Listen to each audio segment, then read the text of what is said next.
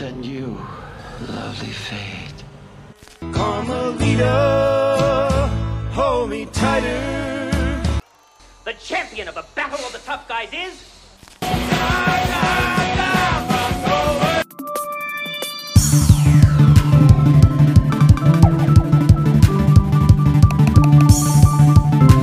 Welcome back, brand new, rebrand. Yes. Yeah, rebranding. That's where we've been. I mean, we've been off for months, but that's because we were just in a dream yurt, trying to work out where we were going. What is this? What's the listening party? What works? What doesn't? About throwing that beanbag around. Yes, and how? Yeah. I mean, obviously, as you can see, Mike, I brought all of the mood boards with me. Mm-hmm. All 400 mood boards crowded around my tiny recording space. I mean, we ran up the flagpole. If anyone's seen Planes, Trains and Automobile, where the guy in the marketing company is just sat there looking at the boards of one woman wearing a certain necklace, another woman wearing a certain necklace. We've essentially been in that boardroom for the last 6 months. So, we are now the opinions of men of no consequence. That's correct. Formerly the listening party of Adam and Mike. If you're listening to us on the current feed, there is no change, in which case ignore all this part of the show. Rebrand! But yes. If you are listening to us from previously, it's been a while. I'm sorry. That is almost entirely my fault. There's been so much real life and running up the flagpole of rebrand up the wazoo. Yeah, it was quite difficult actually to sit with all of marketing, given the chaos that my life was for a spell. I mean, you click advertise on Facebook and you think, spend £5. 9 months later, you're just coming out of a wormhole and hundreds of thousands have been spent. And God, Mark Zuckerberg took me for a ride. Nothing to show for it either. Nothing to show for it. Just a Yo Sushi date with Nick Clegg. Wasn't worth it. Absolutely appalling thought. So yes, we are back. Rebrand as the opinions of men of no consequence. For we are men, and we have yet to gain consequence, and we have many opinions. And yes, although the party, titularly may be over, the feeling is not gone. We're still in a room. Let's be fair, though. As the parties go, it was very similar to a lot of parties that we attended together, in that we were talking on our own. Yes, in a corner away from everyone. To a very small group of invited guests. Many of whom were on the same course. And then we made our leave early to go to a quiet pub. So, yeah, it's basically, we've done the podcast version of that. We have sort of left the party going because they're going to keep going. They're fine. If anything, it was too popular. Yeah, we got too big, everyone. Yeah. When we started throwing in like the Kanyes of the world and the Spice Girls, it got too big. So we brought it back a little bit, and now we're just sitting in a lovely corner of an old man pub somewhere. Although that synopsis and the title saying "Men of No Consequence" may put it firmly in the sausage party. We welcome all people to this. I can't say party. I feel like I can't say party anymore. Event. This symposium. Yes, welcome everyone. You are welcome to the symposium of opinion. It's got to be said that we haven't. Oh no, we've had one woman, haven't we? We've had Michelle, but we're not drowning in skirts. But not for want of trying. They've just all got better things to do. They usually walked away. Yeah, and quite right to do so. Both of our partners would have absolutely no truck with this. No, my partner's never listened to a single second of anything I've ever podcasted. I just tell her it's going great. Yeah. It's going really good. Yeah, people are actually listening, I think. They are. They're listening in their dozens. Dozen. There's a dozen of them. There's a dozen, and thank each and every one of you for doing that. Because of that crippling success, we felt a rebrand was merited. Do you want to maybe tell the boys and girls what the rebrand allows us to do? What license does it give us? What doesn't it not let us do, Adam? Well, quite. Uh, we're now thinking we might talk beyond mere music and albums. We may talk about films. There you go. I mean, let's be honest. I could say we're going to talk about books and plays and news of the world. We're not. No, we're really not. Books take too long between episodes. When was the last time you saw a fucking play? I'm not going to do the fucking news. I'm not fucking news at 10. Do we count plays that you could stream on your telly? Yes, we'll count that. So at some point there will be a Hamilton episode, everyone. Look forward to that. And One Man, Two Governors, probably. I'm not watching that shit. That's really funny. James Corden. It's the better is. Well, I like Governor Stacey. It's the second best thing he's ever done. Gulp. Rebrand. Anyway. Yeah, So- I mean, there's that one thing is not affected by the rebrand. There's the sound of opening cans, which litters our work. this foggy, smoke-filled room. Sorry, I got to go to the loo. Clang, clang. So we thought for this, the first episode of the rebrand and a new enterprise. Adam thought we'd choose an album that is maybe a little bit outside our wheelhouse. Well, I thought it would be new or newish to both of us. Cards on the table, because I am who I am, and that is to say a caricature of a certain sort of man. A certain sort of man. I read a Guardian long read. Oh, for fuck! I didn't know that was the genesis of this. Yeah, it was. Oh, for fuck's sake. And thought it sounded interesting. So I spoke to a friend of mine who is younger than I am. Well, because they're younger than me, and they used to be very into the scene. Mm. You know, your straight and fringes. And gave me a few pointers, and I started listening to this album. I should also say, in the interest of transparency, this was probably, 4 months ago?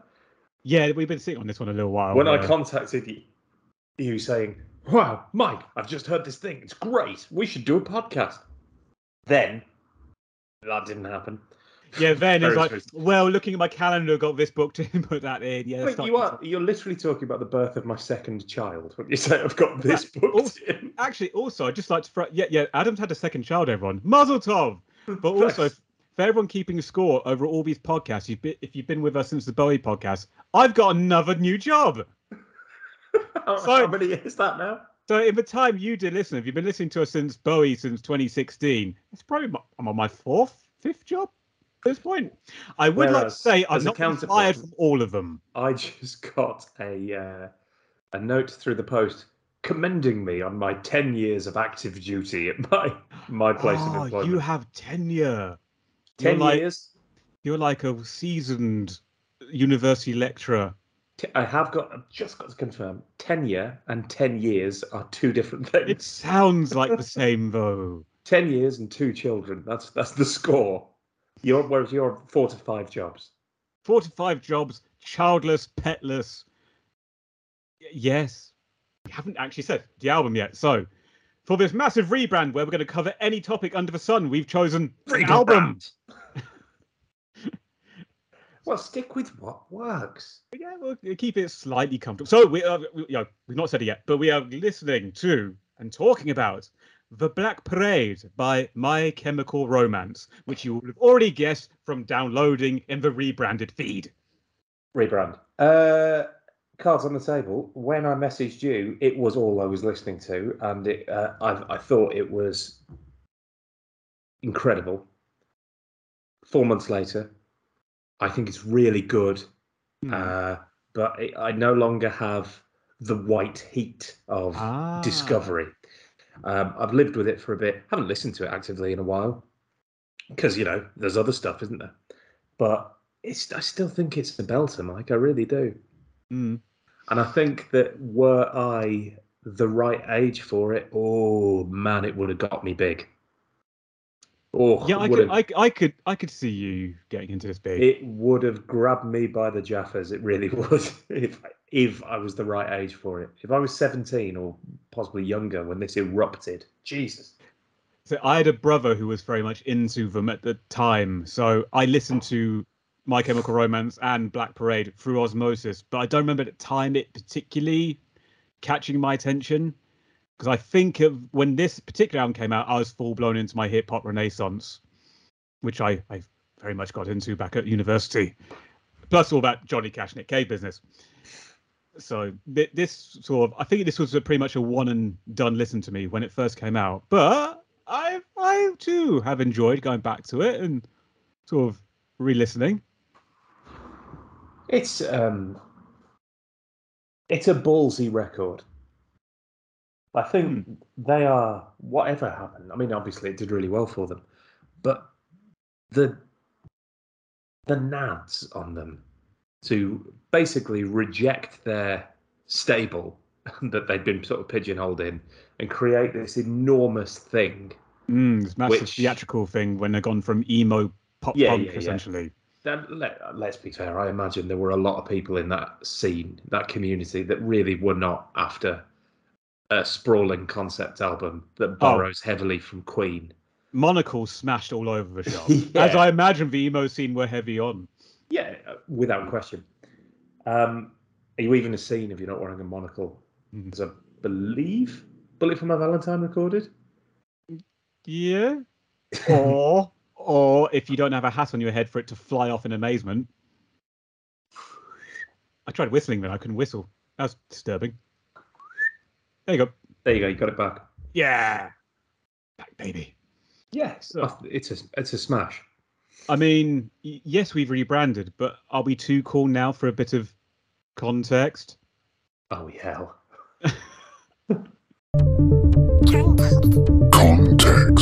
Context. So, My Chemical Romance were formed on the 12th of September, 2001. Under a full moon. Well, under the shadow of a massive world event that happened the day before. Oh, God, yeah, that. Yeah, I have to admit, I woke up on the 12th of September 2001, and my first thought wasn't, must form a bloody band today. It's top of my list. Oh, God. Got to get that bit of admin done. Well, it was, I remember I was on my way home from school when that event was on the news. I was sat in a geography lesson when it actually happened. So, the band's had many versions through the years, but the quintet we'll be focusing on for the Black Parade consists of lead vocalist Gerard Way, lead guitarist Roy Toro. I can't read my writing. I can't remember if it's Roy or Ray. Shit, that's going to come back to haunt me in the edit. Am I going to keep this in? Maybe I will. Rebrand, baby. Just call him R. Mr. R. I'll call him Mr. Toro. Mr. Toro. Rhythm guitarist Frank Hero and bassist Mikey Way, Gerard's brother. And they started off as a rock, pop punk, and emo infused band. Emo also is a label they wholeheartedly reject. They're just songwriters, yeah? Despite it being wholeheartedly accurate. Although emo's a little bit like indie. It's one of those things that's kind of like, it was never an actual genre. It was something more, a label, if anything. Yeah. No, I can see that. Yeah. The base, you know what emo is, everyone. It's sort of swipey, fringe, lyrics about your feelings, and the singer usually sounding like he's about to burst out of his shirt. Lots of black, often sort of juxtaposed with neon. Yeah. Lots of black hearts and daggers or barbed wire through them. Yeah. Lots of really overwrought lyrics about feelings. Black Parade is the third studio album by the band after I Bought You My Bullets, You Bought Me Your Love. And 3 Cheers for Sweet Revenge. Still a great title. It is. It's a much better title than the first one. But this was their third record. The third, considering imagine that though. This was released on the 20th of October 2006. So a little over 5 years after they even formed, they're releasing this huge theatrical massive album. You can call it an opus, can't you? Without fear of reprisals. It's a very ambitious thing. I find that so impressive. Yeah. And the album is produced by the band, co-produced by Rob Cavallo, who also worked with Green Day, Linkin Park, Eric Clapton, Alanis Morissette, Sabbath, Paramore, and many more. Plus many more. And many more star attractions, swinging heads. It's a rock opera based on a dying character with cancer known as the Patient. It tells the story of his apparent death, his experiences in the afterlife, and subsequent reflections on his own life. Yes, and in keeping with all great concept albums, it features some songs where you think you just had that line around, didn't you? That's not actually part of this story. Oh, there's definitely a good couple of tracks on here where it's just like, oh, you just wrote down for as a banger. You're really crowbarring out into this narrative, aren't you? Yeah, Teenagers bears absolutely no relation to the rest of the plot. No, that was written as a single. Yep. And it's the only studio album to feature drummer Bob Breyer before he left in 2010. Oh, Bobby B. Oh, Bobby B. One-time deal. It debuted at number 2 on the Billboard 200, and it was number 2 in the UK charts. But that's incredible, though, isn't it? Yeah, but something that teenagers like, and that is, I mean, it probably. Do you think it helped them or hindered them that the Daily Mail led a campaign against them? Did they? Oh yeah. The Daily Mail accused them. Well, have a guess what they accused them of. School shootings. Not school shootings, because it's this country. It's the other one. It's suicide and self-harm. Oh, okay. Which probably leads to school shootings. It's like when they blamed So Solid Crew for violent crime, and yeah. And I remember this very vividly in Daily Mail. They had a dictionary for what ebonics meant. So ebonics is sort of like language of the street, and they had platinum whip equaled pistol. Platinum whip was a whip is a car. Yeah. So you're literally just printing bollocks. If you are a cave dweller or not from this country, the Daily Mail is the worst of all the newspapers. The irony about it taking against people is that it leads to the most horrific social division. They hate everybody that isn't old, rich, and white. The album also gave the band their first number 1 single in the UK with Welcome to the Black Parade. And Which is incredible. Again, yeah. I know I keep interrupting you, but the band have described that as their Bohemian Rhapsody with some justification. I don't think it'll have quite the lifespan that Bohemian Rhapsody has had. I don't think it's got the same level of crossover appeal, but it doesn't have the Wayne's World moment for one. What a weird little song about dying. He's dying. He's dying. Yeah, and it also went triple platinum in the US and the UK, and it received largely positive reviews on release, including in 2020, Rolling Stone ranked the album as 361 on their 500 greatest albums of all time. The Observer, for balance, hated it. Oh, what did they 2 do? stars. That's unfair. The album's concept came to Gerard Way as death coming to him as a parade. A notion of death appearing to a person in the form of one of their fondest memories, in Gerard Way's case, seeing a marching band as a child, which is in fact a line in Welcome to the Black Parade. It is. I appreciate it's art, but does that not strike you as massively reductive? In what way?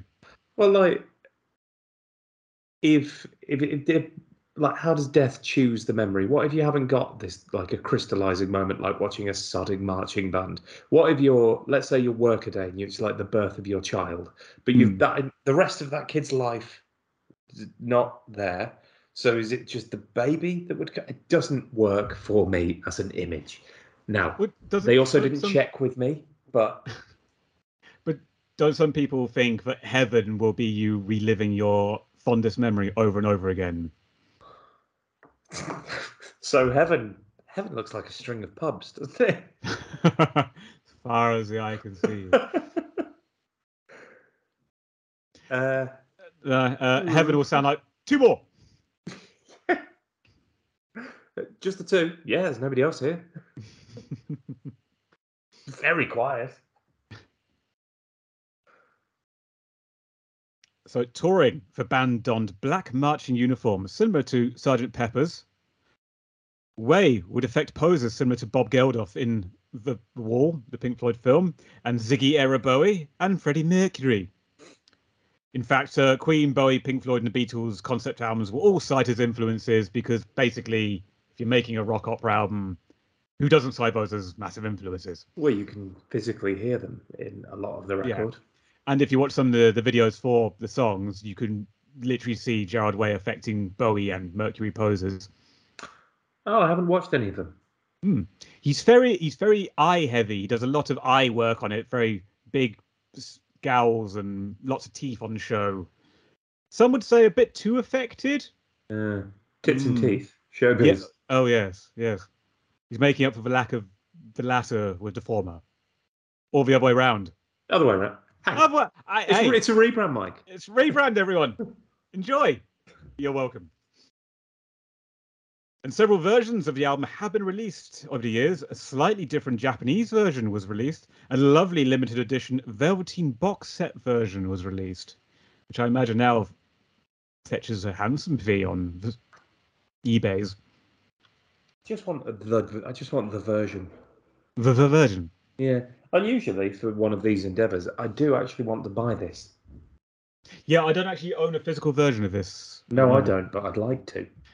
I'll tell you what I like about My Chemical Romance is the fact that they took so long off after the Black Parade.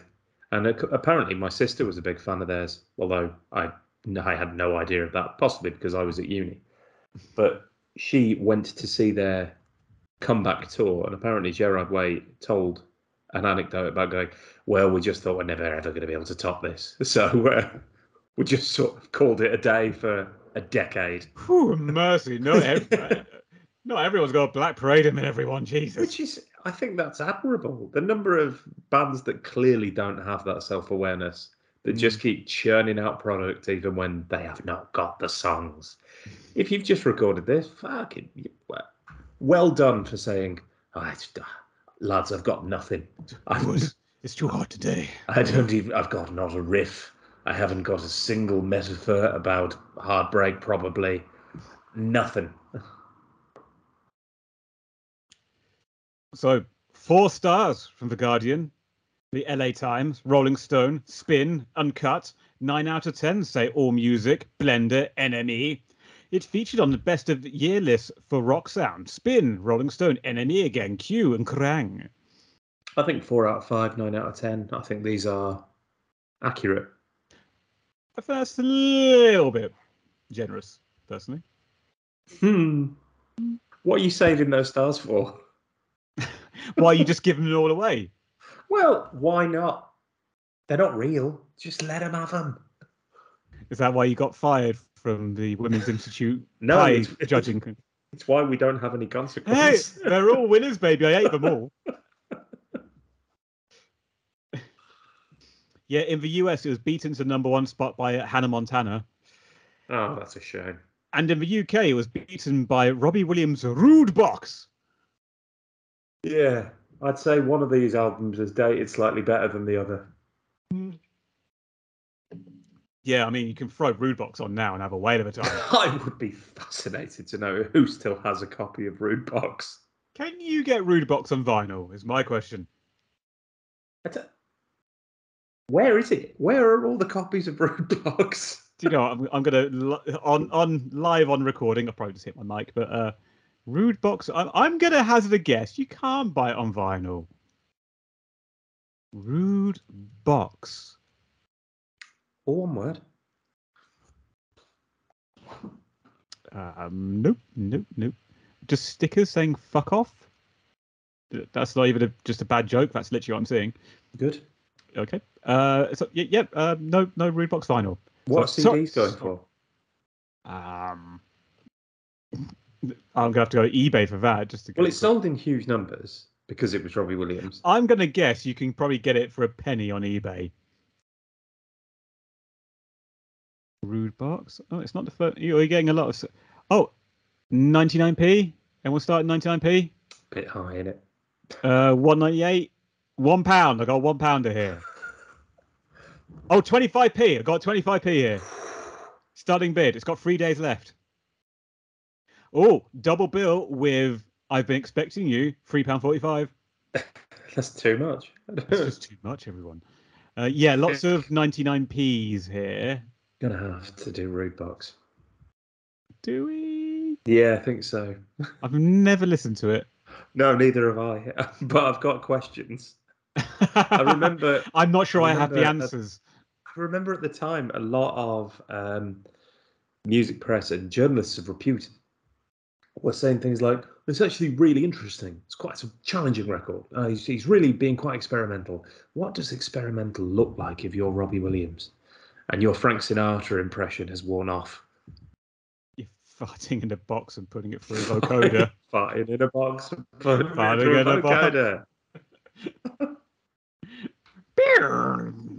Someone, we have a right to know. Someone has to know. You're damned if it's us, but someone has to know. Yes, and while touring, the band dubbed themselves The Black Parade for the first part of their performance, needing many people to believe that they were a separate opening act for themselves. Yeah, who are these people that believe that? It could be a bit like when the Bronx perform as El Mariachi Bronx and do their own support act as a mariachi band. Are they a band or? Yes. Right, good. Yes, the Bronx are a band and they perform as El Mariachi Bronx. Oh, terrific. They could easily have been a sporting team. In what sport did the Bronx play? Basketball. Okay, that's a sport. Probably, well done. Probably basketball. Not tennis. I think the bigger question that you're not addressing is how many sporting teams need a warm-up band?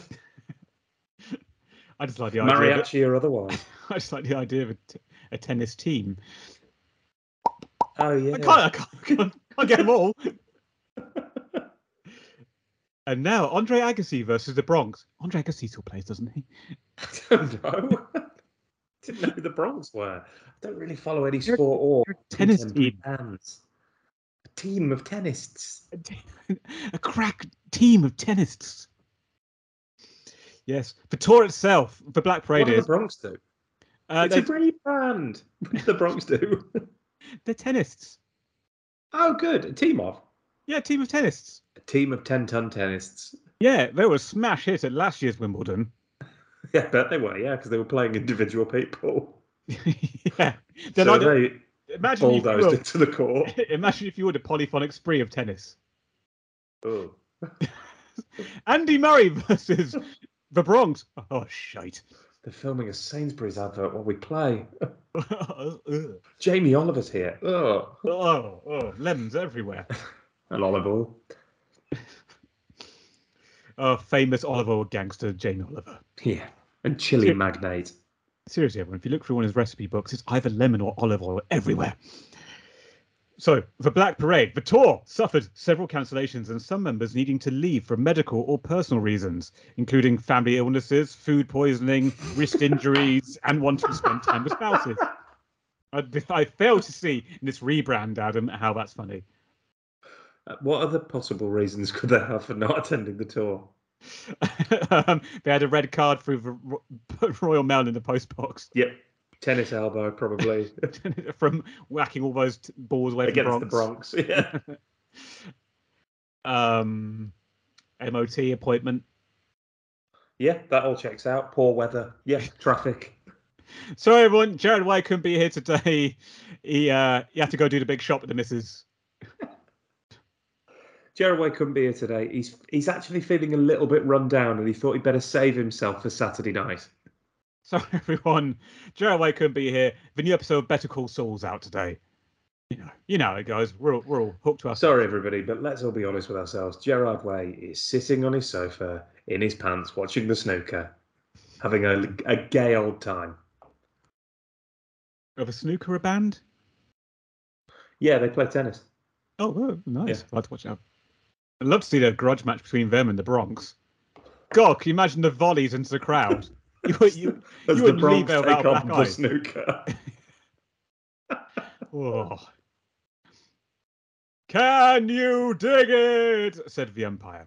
What were we doing calling our musical side project Monkfish when the snooker was right there? Snooker, yeah.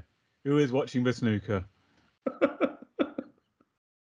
Incidentally, everyone, if you haven't yet heard our musical side project, Monkfish, we invite you to go on to SoundCloud to find the album Vital Ass Ever. I say album, 2-song EP. Vital Ass Ever. Search Monkfish.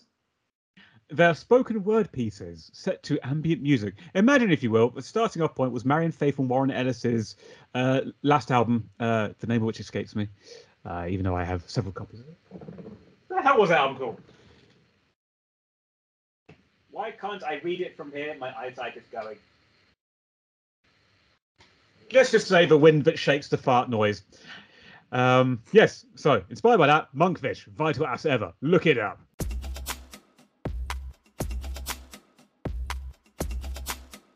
It up.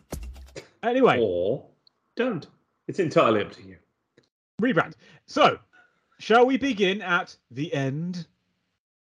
Yes. Scene opens with beep, beep, beep. Oop. Presumably we're in some sort of hospital. Or some sort of makeshift... I don't know. Can't be asked. What was the first thing that struck you about the end? Its inevitability. Of course. But other than that? Is it the bit where he says, I'll make it in drag? This is where I'm going to have to bring up the lyrics, just so I can have them for reference. So come on, you people. That one. Wipe off that makeup. What's in is despair. So fly on the black dress, mixing with the lot.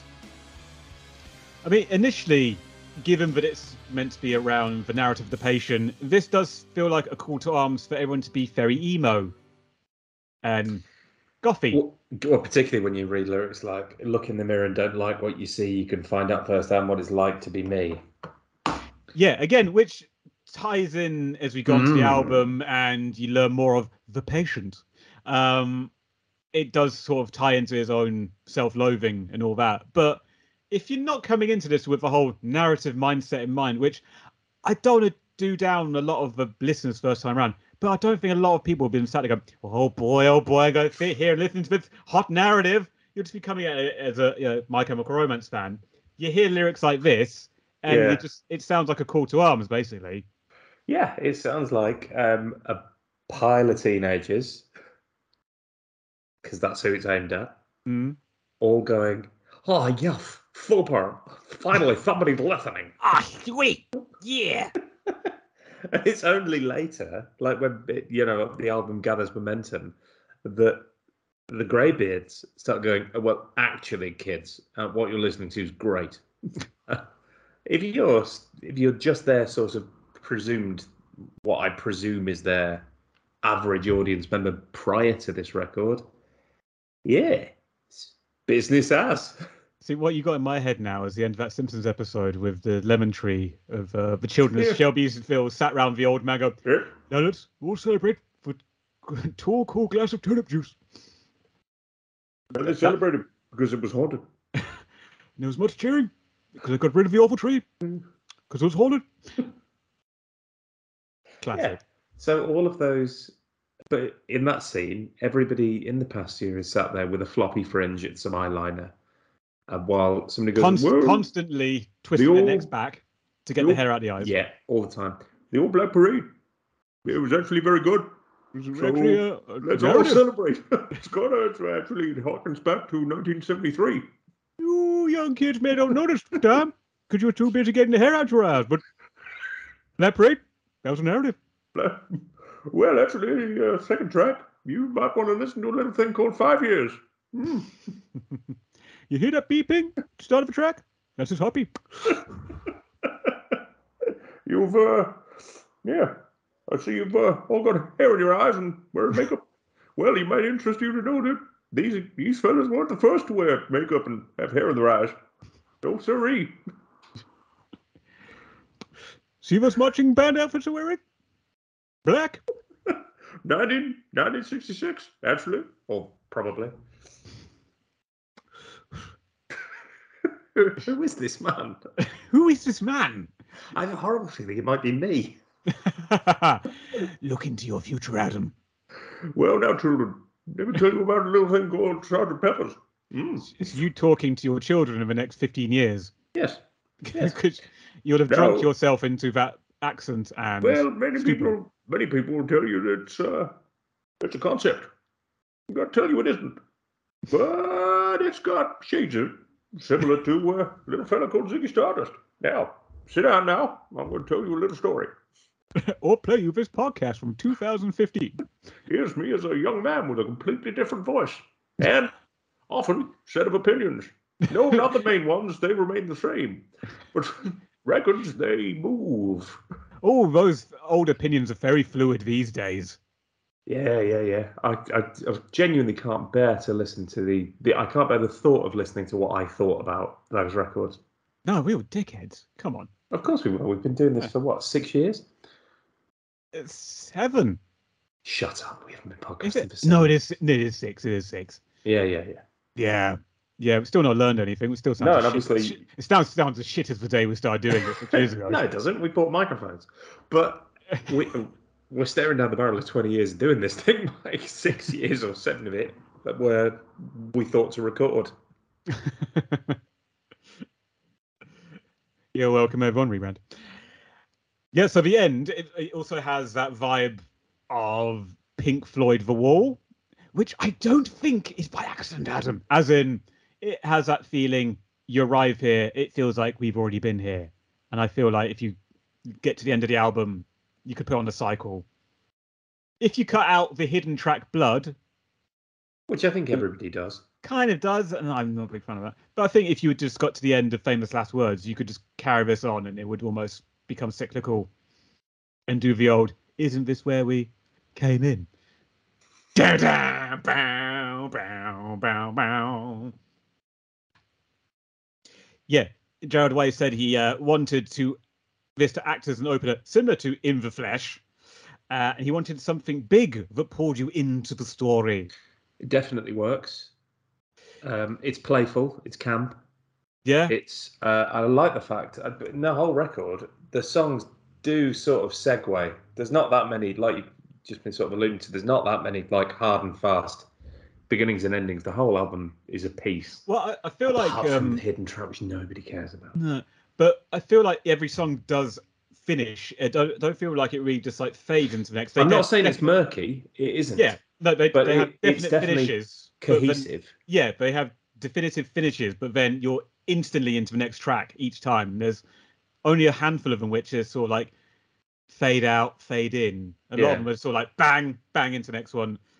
And one thing I got on, particularly on the end, was sort of big Bob Ezrin style production. That very much the Alice Cooper early 70s Lou Reed Berlin style.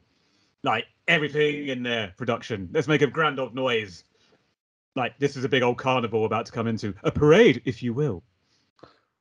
Which is why on Dead, which features a lovely exclamation mark, the fact that that song sort of erupts at such a canter works brilliantly when you consider that the end built so beautifully from beep, beep. Yeah. And one other thing I did notice about the end is it's even got doo-wop style backing vocals on it, which again does really tie into In the Flesh, because In the Flesh that's doo-wop-a-boo as the backing.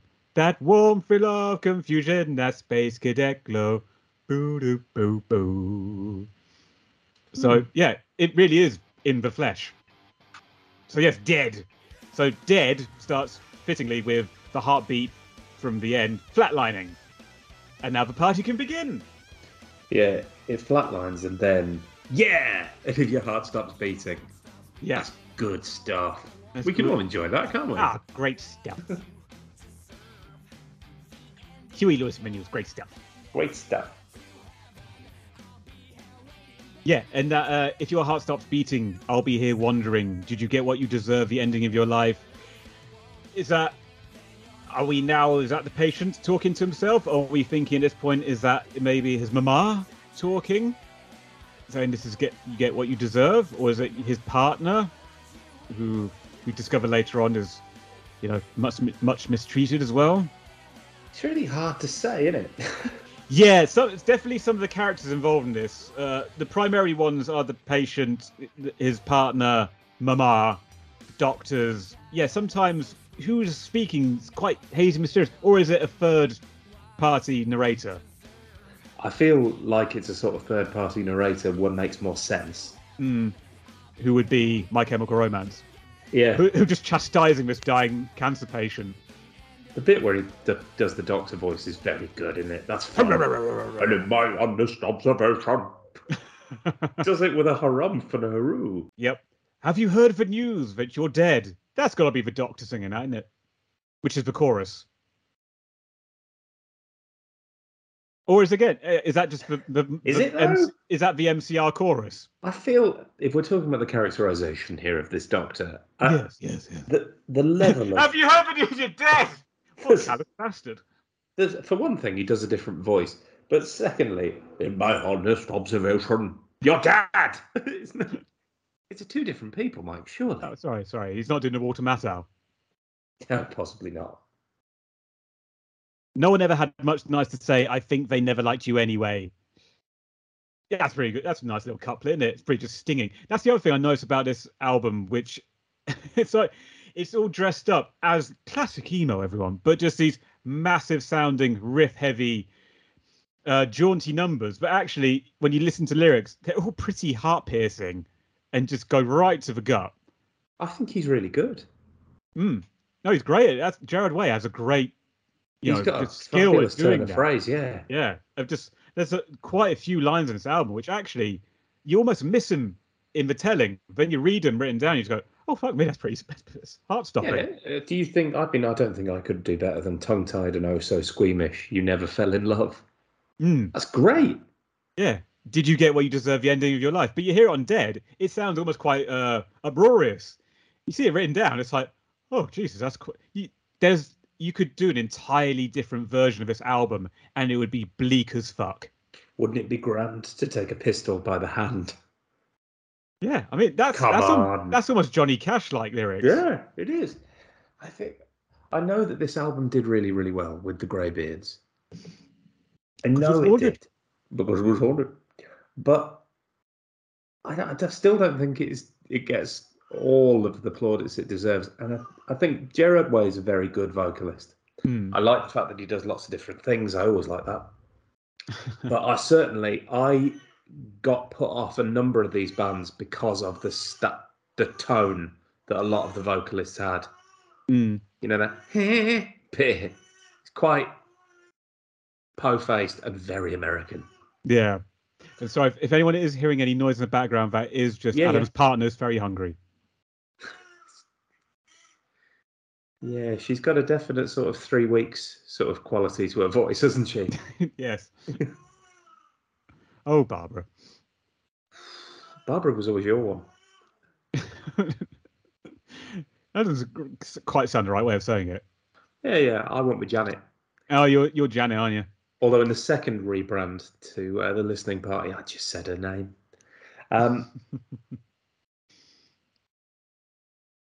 Yeah, I feel like the outro as well.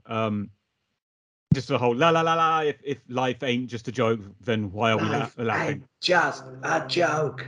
I know lyrically it's not saying it, but just the feeling it gives, it feels like it's almost going through the 5 stages of acceptance of grief.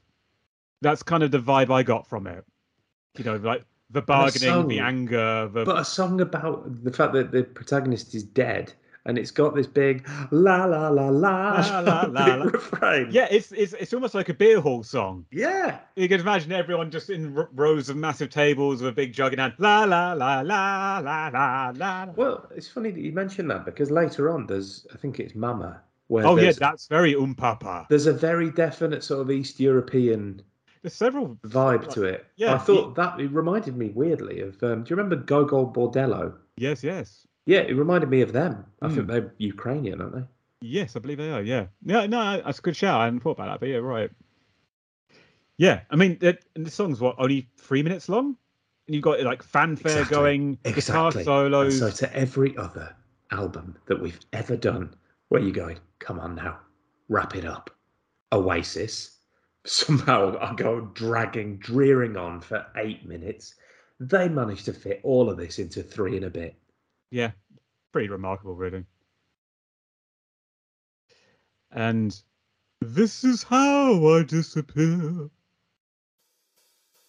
I mean, that's a real shame because that's obviously better, but this is still really good. That was a reference to Scott Walker's Climate of Shandling, everyone. Out between the nights. Oh, everyone listens to that now. So the patient reaches out to a former lover, conceding that without her, no one will remember him. So is he's reaching out from beyond the grave at this point, or is he on his deathbed at this point? Because also, it's a jumpy round narrative as well. That's not linear. Damn it, what of those are we? Yeah. It's a hypercycle. For reference, please see our David Bowie Breaking Glass episode on Outside. Damn hypercycles! Oh, 4 hours of it. It's a good one, though. Yeah, it is. It's one of the better ones. It's very good, actually, that one. Yeah, we're pretty happy with that one. But any new listeners, though, we've definitely gotten better. We've gotten tighter in the edit than we used to be. Yeah. I mean, what you've heard so far, shocking to believe, I know. Yeah, but this is all part of the rebrand. We're going back to we've never, because no producer has ever managed to capture the energy of our live show. Yeah. So that's what we're trying to do. Yeah, Gerard Way was inspired by stories of Houdini's wife holding seances after he died to try and communicate with him. So how did Houdini die?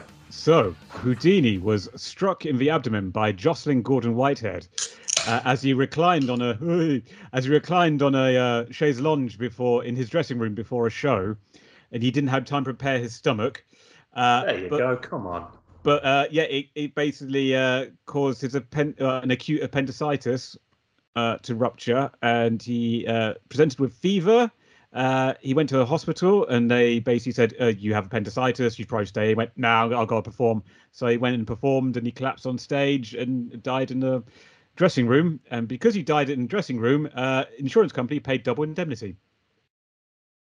Oh. Does that mean he got more? Well, he didn't. The estate. Yeah.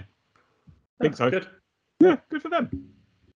But yes, his wife. wife. Certain what double indemnity means, to be honest. It was a great film. Moida is a clause or provision in a life insurance or accident policy whereby the company agrees to pay the stated multiple of the face amount in the contract in cases of death caused by accidental means. This includes moida by a person other than and not in collusion with the beneficiary of the insurance policy, and most accidental deaths. It excludes suicides and deaths caused by insured persons' own gross negligence, as well as natural causes. You good? Yep. So, we're expecting that on this My Chemical Romance podcast, were you, everyone? Now you all know what double indemnity means. I mean, I tuned out, so I assumed they did. But, we're all glad that you're back. Rebrand. Now, tell us more about insurance. See, people poo-poo insurance, but everyone's glad of it. It's one of those things you don't think you need until you need it. Yep, so if you listen to This Is How I Disappear, it does have the sound of someone calling from beyond the grave. Who walks among the famous living dead, drowns all the boys and girls inside your bed? And if you could talk to me, tell me if it's so, that all the good girls go to heaven. And the bridge, can you hear me cry out to you? That sounds quite otherworldly. Well, I mean, 4 lines down, he says, "I'm just a ghost." Yeah, so I can't hurt you anymore. Nail on the head. Yeah, and this is sort of one of the songs where you can see him being a little bit self-loathing, where he starts to say, "You want to see how far I can sink?" Because he's talking about both how he can sink in the afterworld, but also how much he can sink because he's been a dick in the mortal world. He's been quite a callous man to this partner. Yeah, also quite like the vibe of this, because whereas the other songs, the first one's got that real big, grand opening number. Second one's got that sort of beer hall sound. This is the first song that sounds like a Stone Cold Thrasher song. Yeah. With elements, I think you can put here. It's a bit of a stretch, but I kind of got the vibe a bit of Iron Maiden's Can I Play With Madness? A little bit. Did you? A little bit, yeah. Ah. Yeah, I did. I mean, I didn't, but Yeah, I like the opening guitar, and it sort of builds, and it has a slight air of mystery about it, like a Conjuring, to a degree. Yeah, it's not got a very memorable hook, really. well, often what I supplant my poor musical memory by reading the lyrics and then going, "Oh yeah, okay, yeah, that's the chorus. Oh, I've got it." Yeah. I'm just staring at these pages, thinking, "What the piece is going on?" This absolutely reminds me of the mid-noughties. Oh, yes. I think Sum 41 had a song that sounded a bit like that, to be perfectly honest. A lot of them had songs that sound like. I mean, this. Yeah. And then eventually somebody's just going to go, fuck, or yeah, or go. Yeah, that kind of AFI sort of sound. Yeah. Yeah, it was definitely a sound of the time. I just hit my mic. Just definitely a sound of the time.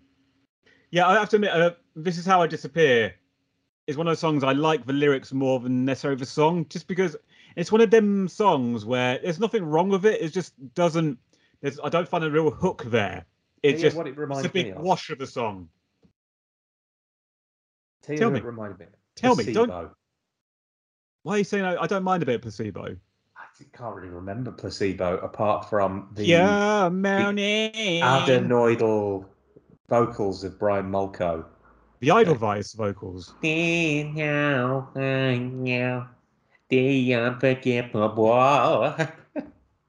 John Leguizamo performed it. Yes, he did.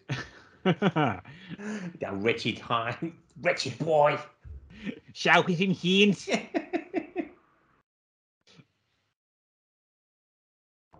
For anybody that doesn't understand what we just did, I urge you to go back and watch the 90s version of Romeo and Juliet with Leonardo DiCaprio in it, because John Leguizamo chews the scenery in every scene he's in. Hoot. He's enjoying it. Uncle, 'tis a shame. The wretched boy shout with him hands. Fear. I hate the word. Peace. Indeed. Goto. Oh, R.I.P. R.I.P. At the time of recording, Paul Sorvino has only passed 1 week hence. People talk about The Sopranos, but they mean his once-in-a-lifetime Lord Capulet. You mean Goodfellas? Yeah, that one. Hey, we're all Gumbas. It's just a bunch of fat Italian guys. Reduce an entire people and genre, Adam. Well done. The Sharpest Lives. I've got this down as a pre-death song by The Patient because it's a hypercycle. Lest we not know that. Lest we forget. It's kind of talking about him being a malcontent, drinking away, couch hopping. Yeah, it's got to be pre-death because he's behaving poorly. Which certainly, well, so when you're dead, seems to be. You've got to be, good as gold. Yeah, well, it rains and it pours when you're out on your own. If I crash on the couch, can I sleep in my clothes? Because I spent the night dancing? I'm drunk, I suppose. If it looks like I'm laughing, I'm really asking to leave. Well, Gerard Way was at this point an alcoholic and a drug addict. Yes, yeah. And talking about spells of being massively pilled out, hungover.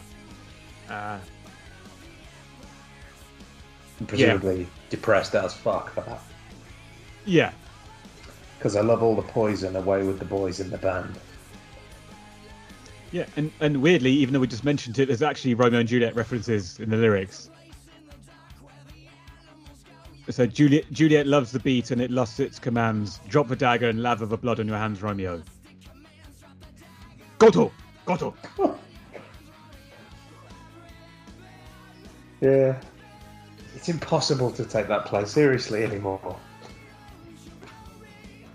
The number of times I'm watching that with students and they ask me why I'm laughing. Just wetting myself. Get me to church. I give you to my friend. You'll be mine, I give you to my friend. She loved her kinsman dearly. Amore, amore.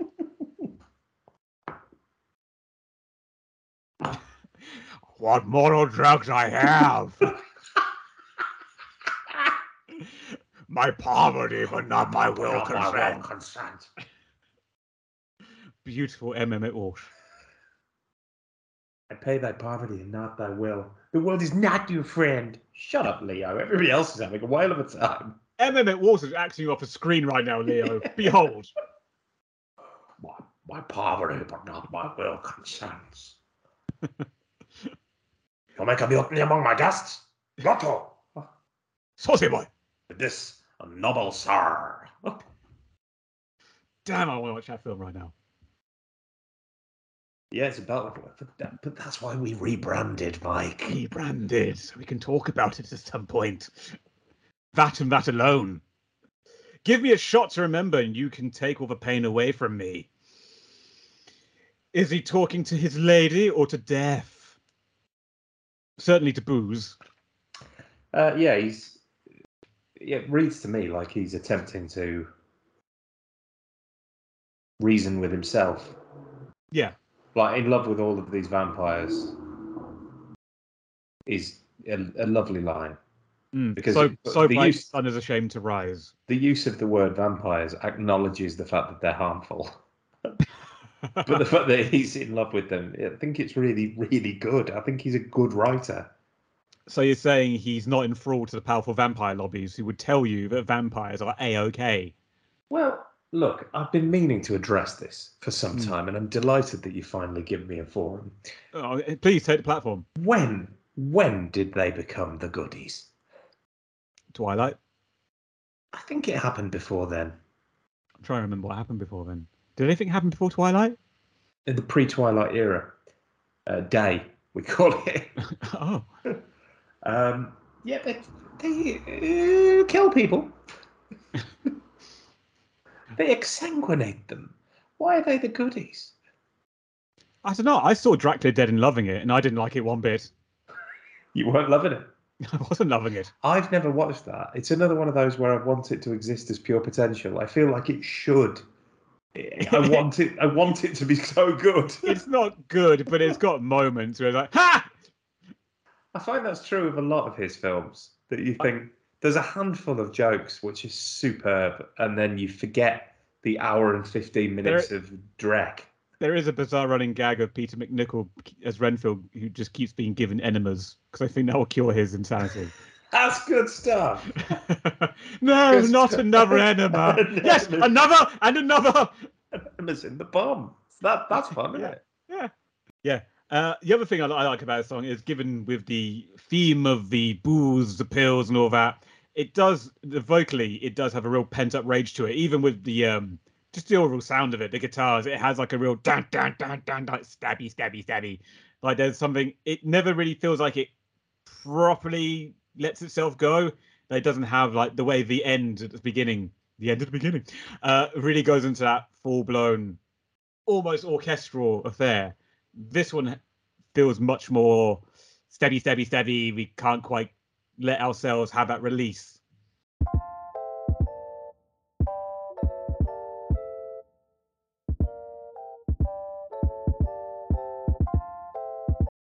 So, welcome to the Black Parade. Here we go. Come on. I thought you'd like this one. Who doesn't like it? Well, it was released as the lead single, and it was, as mentioned earlier, their first #1 in the UK. And I think that demonstrates enormous confidence, because it's not the obvious single, because it's weird. Yeah. And it apparently the opening chord, which I believe is like a G of some sort, is now so recognisable that it's become shorthand for like the band. A chord. Yeah. What's that same way when we talked on Mike Dark Beautiful Twisted Fantasy for Runaway? Oh that yeah, piano, that ding. You can literally do that one key, and people just go, "Hey!" They know what's coming. And Welcome to Black Parade has that similar. It opens with just that stark G chord. yeah. That And then ding. we have some quite heart-wrenching vocals about unreasonable expectations being placed on a boy by his father. Hmm. What the fuck is that lyric? It's Dead Poet Society. Son, when you grow up, would you be the... Michael, would you be the saviour of the broken, the beaten, and the damned? Or will you work for a mid-level media conglomerate in the north? I mean, we're not a conglomerate. I gave up the conglomerate to work to a more medium-centric company. I mean, I'd rather just play with my turtle figures. Yeah. When I was a kid. Yeah, I mean, there's some big shoes to fill. Big shoes to fill. Big shoes to fill. Would you say to a child, do you think you're going to defeat your demons? Give me 15 years on that, Dad. Yeah. Son, I've chosen here in the city, in front of this marching band, to have this heart-to-heart with you. Dad, the McDonald's employee just wants to know our order. Hang on. In a minute. And all the non-believers, the plans that they've made. To recollect, the beaten, the broken, the injured, the wounded, The Bronx. the limping, the Bronx. Will you be the saviour of all of those people or some of them? Have you decided? Do you have a plan? Dad, can we just... I didn't even want to look at the marching band. This is why Mum didn't want you to have access. You've been asking him if he can defeat his demons again, haven't you? Oh no, love. No, what's he been telling you? I've got a right to know. I've got a right to know. I'm the boy's father. I just want to know if he's going to defeat his demons. Well, did you know that you were going to defeat yours? Yes. From day one. And have you? No. I said, no, I will do. When I stop being dragged down by bloody women, turning my son against me. You demon, you non-believer. Because one day, son, one day, I'll leave you a phantom. What? So when your newborn came to this world, did you hold them in your arms and say, "One day I'll leave you a phantom to lead you in the summer and to join the Black Parade"? Well, I think it's important that she understands that early doors. Yes. Yeah. I mean, sure, some people will say she's pre-language, but that's why I've just put loads of pictures of me followed by question marks and with crosses through, like a date. It says 1985 to question mark. Picture of me shrugging, looking sad. Just really hammer it home. Yeah. I mean, all this intro comes from that thing I mentioned earlier about Gerard Way's one of his earliest memories of going to a parade with his father. And I really hope his father didn't lay all this on him. Well, also, his brother's in the band. Do you His brother's in the band. Do you think at any point he turns around to Gerard and says, "Look, mate, Dad didn't do that. I went to see that god awful marching band as well. I don't know why he took us. You always took Dad's side, didn't you?"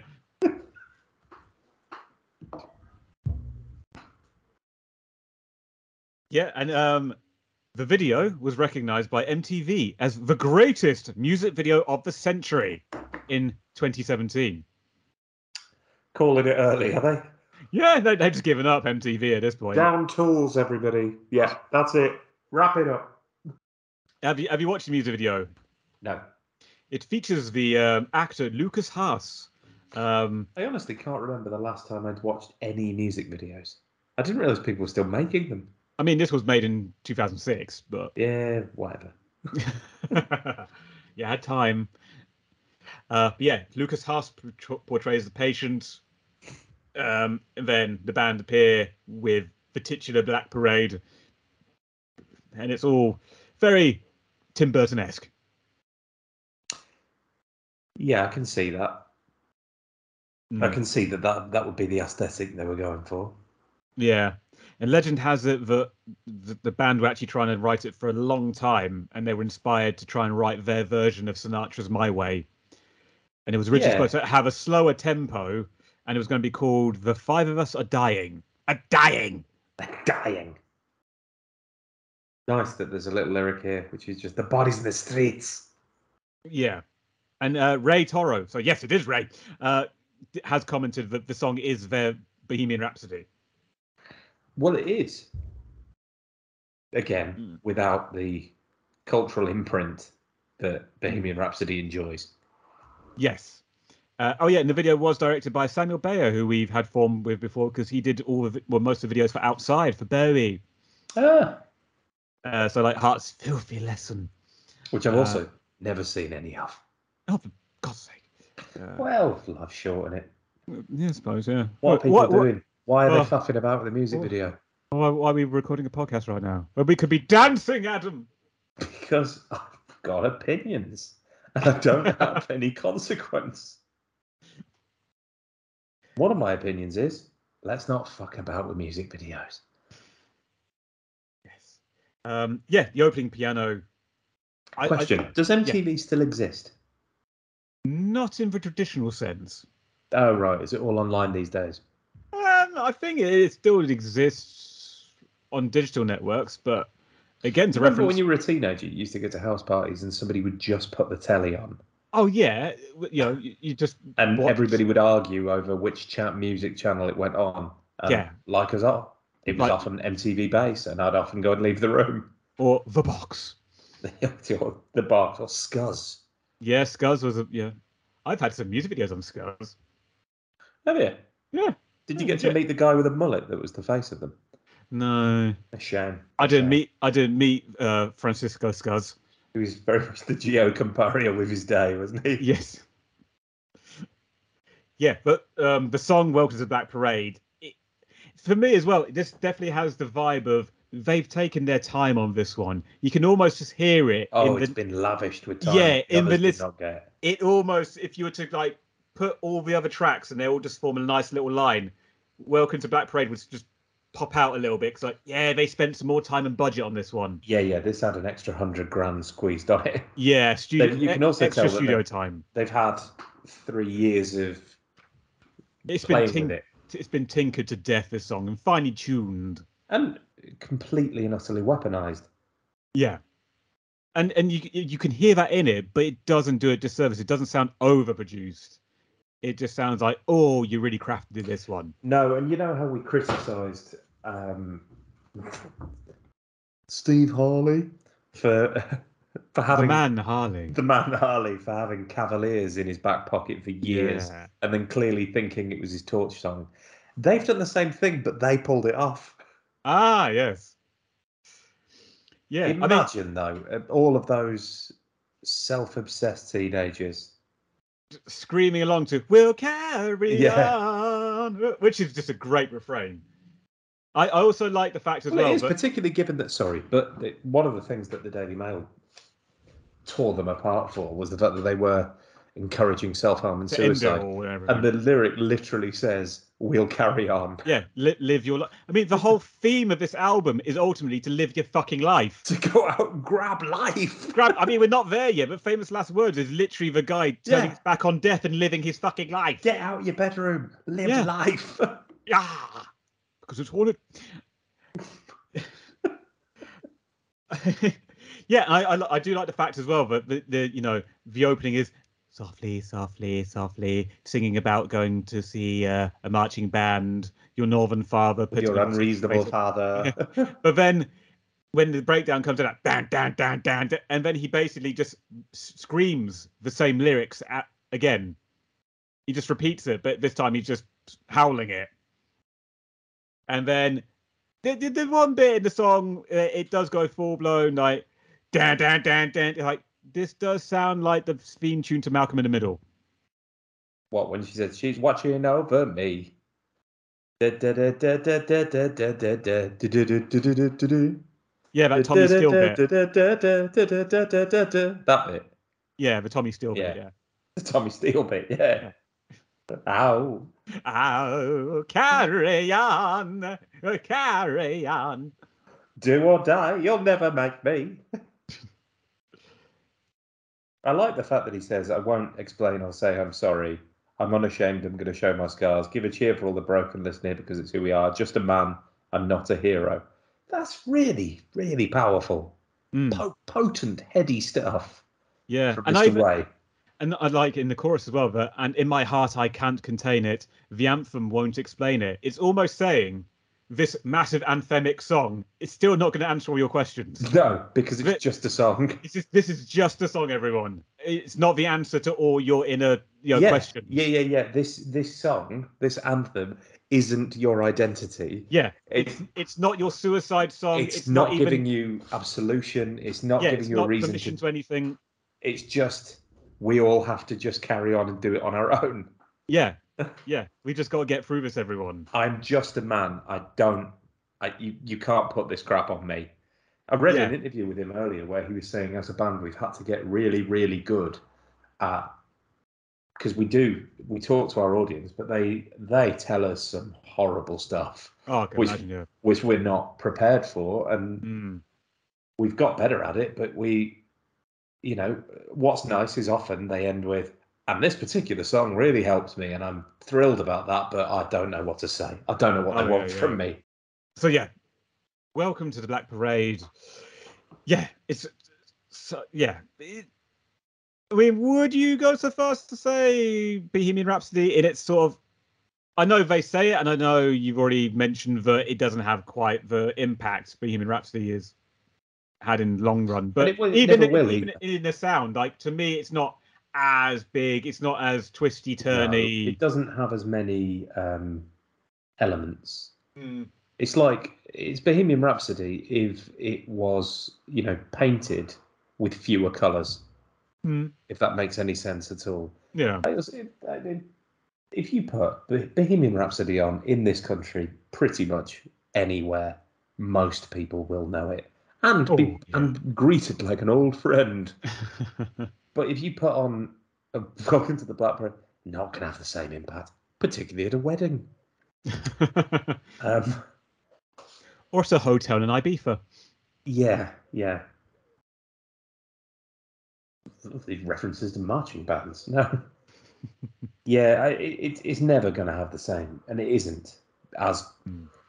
It's not as good as Bohemian Rhapsody, but that doesn't take away from the fact that it's an absolute belter. I mean, it's absolutely fantastic. And to invoke who was the guitarist called? The guitarist, you got lead guitar, which is Ray Toro. He's our man. I think Ray Toro has definitely been worshipping at the font of Brian May, hasn't he? Oh god, there's a lot of Brian May sound. Yeah, Brian May's all over the guitar. The breakdown on this sounds very Brian May. And I was going to say as well that some of the elements of this remind me of like $1 Billion Babies era Alice Cooper as well. Yes. Yes, $1 Billion Babies. Donovan's best song. Apart from Hurdy-Gurdy Man. Yeah, there you go. I was listening to an Alice Cooper album earlier, and I never realised he did a version of Sunrise. Did he? Yes, the last track on his first album. You mean the Rolf Harris song? Yeah. Wow. Sunrise in the morning. What the fuck is that? Is it good, is it? It's not bad. I mean, it's just bizarre because I've only ever heard the Rolf Harris version. Jailed paedophile, Rolf Harris. Well, to give him his tabloid name, Rolf the Octopus Harris. The Octopus, Jesus Christ. Well, that's what they kept calling him. Apparently women said, you don't get in a taxi with him because he's like an octopus. Covered in ink. I wouldn't get in a taxi with an octopus. Well, I think I would, but I think I'd immediately regret my decision. Car share? Yeah, right. Ew. Keep on your side. Sorry, the weight of them.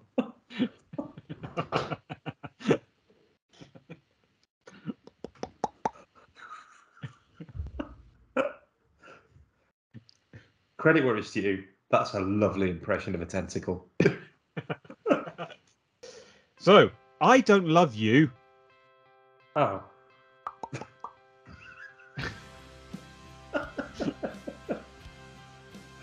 Fucking octopus. Why did I How do I get myself in this situation? Do you mind if I just put my headphones in? I've got a bit of work to do. Sure, I'm listening to the Black Parade. You want to listen? Where are your ears? In my beak. Good.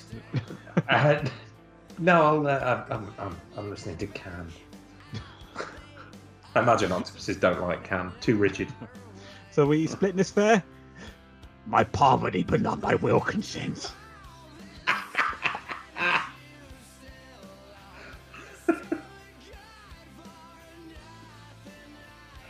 Oh, good. I'm so pleased. Oh, I'm glad you've got morals.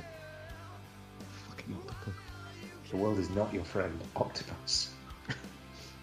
Yeah, opening for I Don't Love You, to me, sounds a little bit Oasis-like. Discuss.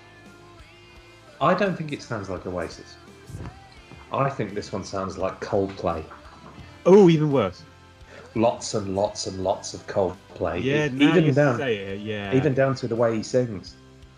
Yeah, I have to say, I'm not the biggest fan of I Don't Love You. Well, that's possibly because it's a ballad, isn't it? Yeah, and so far, everything's been pretty rambunctious.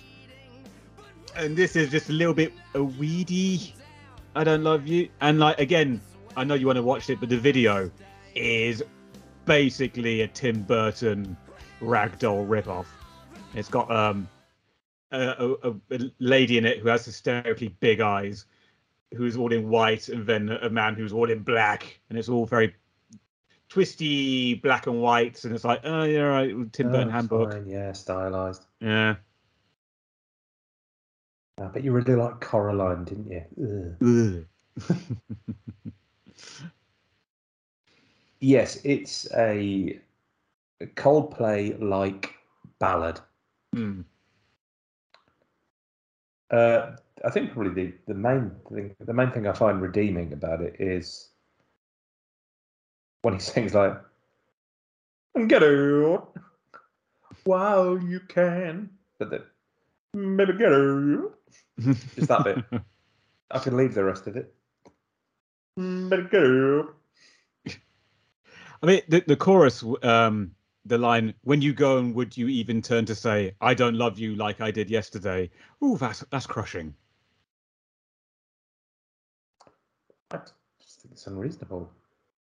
I mean, if they're already leaving, why are they going to turn around while they're leaving and say, just to rub some salt in this wound, I don't love you like I did yesterday. Because in the lyrics as well, the "I don't love you like I did yesterday," he's asking her to say it even. So she's just walking out on him. So he wants her to turn around and just give him a reason as simple as, "I don't love you like I did anymore." But he can't even get that. There's no resolution. It's literally just his wife walking out on him, and he doesn't know why. And it's all just gone, it's probably because I'm a bastard, isn't it? But you won't tell me why. I suppose, yeah. I mean, do you need them to say it if they're leaving? I mean, yeah, it's pretty writ large, isn't it? Seems come on, clear enough. Call me a bastard as well. Kick me in the nuts. Really stick it to me. Come on. Yeah, I mean, lyrics aside, I think as well it's the first song on the album I find a little bit musically dull, because it's Coldplay. Yes, because it is just that, and then it's quiet. It's a bit like a Conjuring horror film, you know. If you know the refrain, the quiet bang. It's like that of Heartbreak Song. Softly, bang chorus, softly, bang chorus, end. It's one of the first ones so far that sounds like just one song as well. Mm. Like loads of them have got different bits. Yeah. This doesn't really. Yeah, this sort of just has a constant tempo that sort of just carries it through. It ends. Yeah, time has passed. And, yeah. I mean, musically, I don't love this song, but there's much more in the lyrics where, you know, sometimes I cry so hard from pleading, so sick and tired of all the needless beating. I mean, it's some could read it as over, sentimental and trite. To me, it feels raw, and it does actually tug at the heartstrings. It's like, oh yeah, that's just really just punching that open wound with heartbreak. It's something I've just seen. Is it a funny limerick?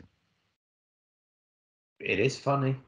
So I just clicked ahead onto the lyrics of House of Wolves while you were making your excellent point.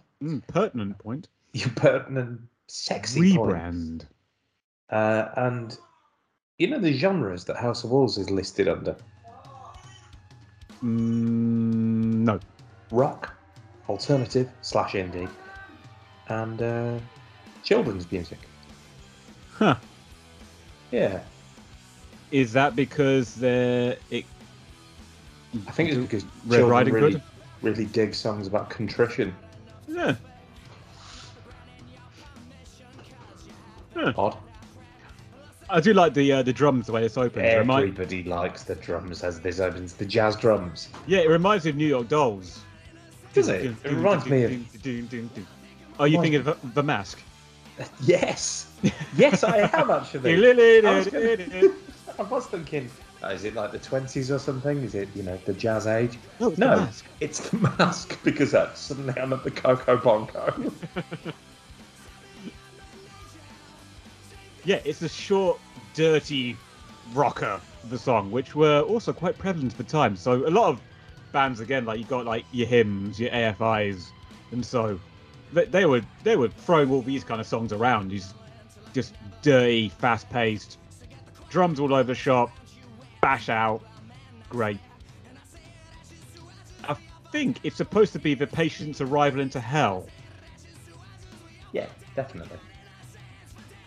And I think the band described the patient's vision of hell as a fiery jazz club filled with demons, wolves, and sinners. The Coco Bongo. The Coco Bongo. There you go. You just have a look at the curtains. So, Hounds of Love, yeah. So, just for an update, everyone, in part of our rebrand, Adam will now be cradling an infant child in his arms for the next part of this recording. Yeah. Marketing come up with some odd ideas, I'll grant them, but let's just give it a go. And I spent 10 quid on them, so let's give it a go. How about halfway through, he just holds a baby? It's not working so far.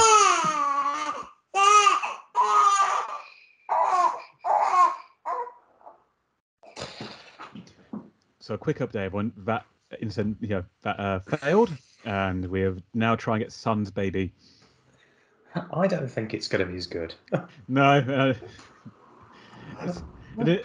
it was a campaign, but it was cut off at the legs, and I think the energy that having a 2.5-week-old baby in the record, I think what that gives. It was a bold move. It needed more time. I think those fat cats. Do you mean another couple of years till she has the power of speech? Yeah. And knows when to be quiet. So it's the patient's vision of hell. Well, I know a thing or two. I know a thing about contrition because I got enough to spare.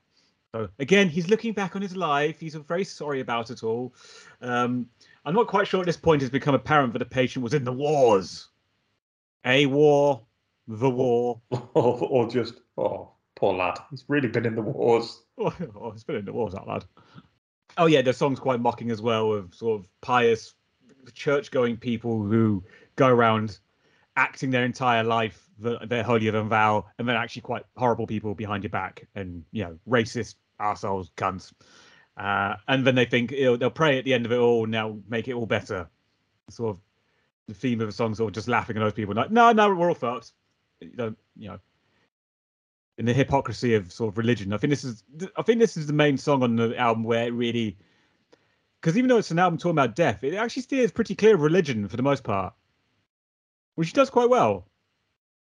Yeah, it does. It's talks of death as more of just a human, metaphysical idea rather than a religious thing. Yeah, it doesn't really focus on, up or down. Yeah, even though this is his descent into hell, it's done much more as a personal hell rather than a sort of a man-made vision of hell. Yeah, you got lines like, I've been a bad motherfucker, tell your sister I'm another. Yeah. It's, considering it's about somebody behaving poorly, perhaps, and maybe going down there or whatever. It's a fairly joyful racket. Oh yeah. I mean, a lot of songs about going to hell and stuff are usually pretty bouncy numbers, just because going to hell sounds like a lot of fun. I've just been literally informed that I'm not being given a choice in this. The laptop has just said, Office will update in 29 minutes. Save your work. We got 29 minutes to get this done. So, Cancer. What do you think Gerard Way could be talking about with cancer? Well, I assume cancer's a metaphor. A metaphor for... Well, cancer. Okay, cancer, yeah. A person suffering with. When I first listened to this, I wasn't necessarily... When I first listened to this... Well, when I first listened to it, I wasn't aware what the song was called. And I just heard... it was a narrative. I'm just soggy from the chemo. And thought, good God. Then I realised the song is literally called Cancer and thought, that's very on the nose. I mean, yes, quite on the nose. It's almost just like Cancer was the temp title, because it's almost like, oh, that's the Cancer song. And then it was like, just call it Cancer. Yeah, whatever. We run out of time. It's got to go to the printers. I think they were right to do that. I think it's brutally honest. Really good. Bury me in all my favourite colours. I won't kiss you, because the hardest part of this is leaving you. Yeah, I like help her gather all my things. And it says as well, call my aunt Marie, help her gather all my things. And again, it's Aunt Marie, so he's not even calling his mother or his wife, because Aunt Marie's the only one left. But also because it's Marie, that's kind of pointedly Marie Curie as well. Oh yeah. So talking about radiation, everything like that, and then just help her gather all my things because he's dying, and all that. Yeah, it's a pretty bleak and brutal song. Because all my hair's abandoned all my body, oh the agony. Yeah, now turn away because I'm awful just to see. I mean, that's just fucking horrible. Strong stuff for the teenage crowd, isn't it? That is, Well, actually, this is my first indication that it's not just for you. I mean, that ain't Blink 182. That's like, oh, shall we... it's a lovely summer's night. We're in the prime of our youth. Let's put on Cancer by My Chemical Romance and fucking talk about how awful someone looks when they have chemotherapy, for instance. Also, I'm soggy from the chemo. Yeah. Soggy. Yeah. Awful word to use. Yeah. And the lyrics are so on the nose, really. They're almost like too blunt at times, like almost like they're just a bit like, all right, yeah, it's almost you're in the wrong mood. You could do a distance and go, right, okay, that's just a bit too on the nose. I think that's the point, isn't it? Yeah, but in the right mood, it's just brutal enough. Well, it's that's honest. Because this entire thing is usually sort of shrouded in euphemism.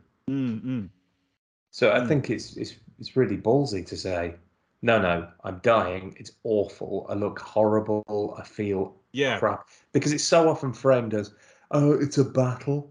Yeah, it's not. It's a horrible illness. This dragon cancer. No, it's a horrible, horrible thing that unfortunately a lot of us are going to have to go through, and it's going to be. Yeah. If we're lucky to get through it, the cure unfortunately will be worse than the disease. Yeah. It's even awful just to cure. Yeah.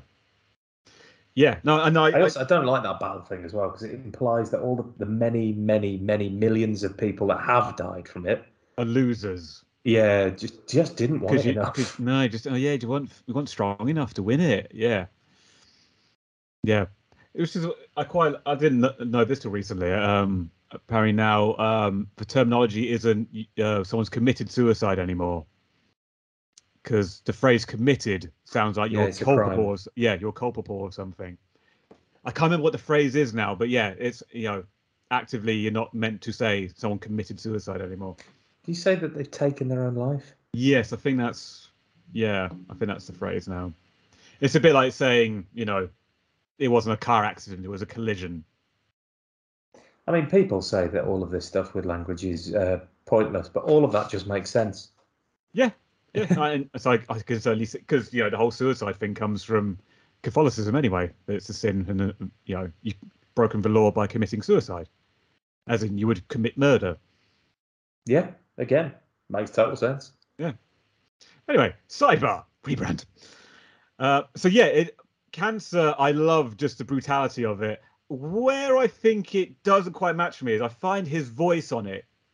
Again, is it because he's trying to portray someone who is very sick, very ill? Because I find his voice quite weak on it compared to the rawness of the lyrics. It almost feels like it needs a harsher sound to the vocals. No, I disagree. I don't think that he could, because one of his other main vocal modes is that more throaty sort of raw, for want of a better word. And I don't think he wants to sound angry.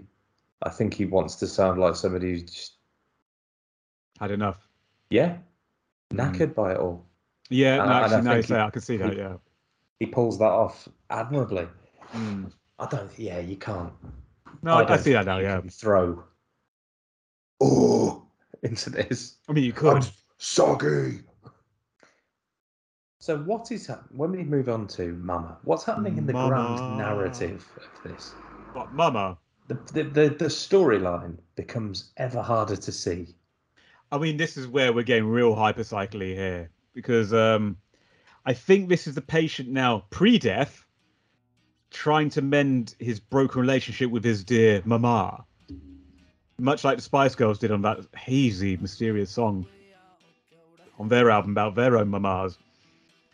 So this is where the patient is at war, and there's you can hear there's bombs going off in this. So again, it sounds, if you remember The Wall, the song Mother, do you think they'll drop the bomb?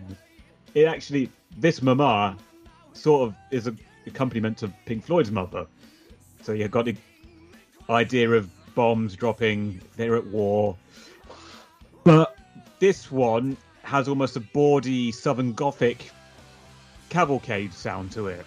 And it even gets that little bit papa sound to it as well.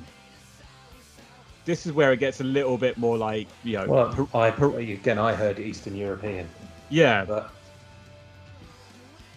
I think, it's just a big bravado song where even though he's writing to his mother to try and reconnect, it's sort of, he's still full of bluster and piss and vinegar. And I think at this point, he's not necessarily sick yet. This is him looking further back into his life when he's younger, trying to reconnect with his mum. But still, he's just a young douchebag. And he's still just being like, come on, Mum, we're both douchebags. Let's just, call it even. Come on, Mum, they're building a coffin your size because we're all meant for the flies. Yeah, we all go to hell. Yeah. Yeah, and his delivery's more sarcastic than earnest. It's not like a proper, Mother, I'm dying, I want to... You're like, come on, you old douchebag. No, it's very sarcastic. It's really quite pleasant, except for the smell. Yeah. Mama, we all go to hell. Yeah, and did you catch Mama in the song? There's a couple of lines sung by Mama. Hang on. Where the hell is Mama talking? Mama sings... where is it? Edit point. Yeah, Mama sings, and if you could call me a sweetheart, I'd maybe then sing you a song. Oh, yeah. Yeah. Do you know who's singing that? Barbra Streisand. Liza Minnelli. Oh, Liza Minnelli. Ah. Where did I get Streisand from? I fucking knew it was Minnelli. You fucking love Streisand, that's why. You're always inserting her into songs. That's true, I do. The Mystery of Chess Boxing by Wu-Tang. Barbra Streisand featured in that, didn't she?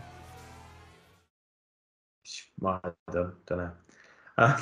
I joke about that, but Cher literally was on a Wu-Tang song a few years ago, so yeah. Oh, good for her. Yeah, good for Cher. Yeah, I knew it was Minnelli because she's just a single a sweetheart. Mine hair. Posh Spice. Even Jerry Halliwell.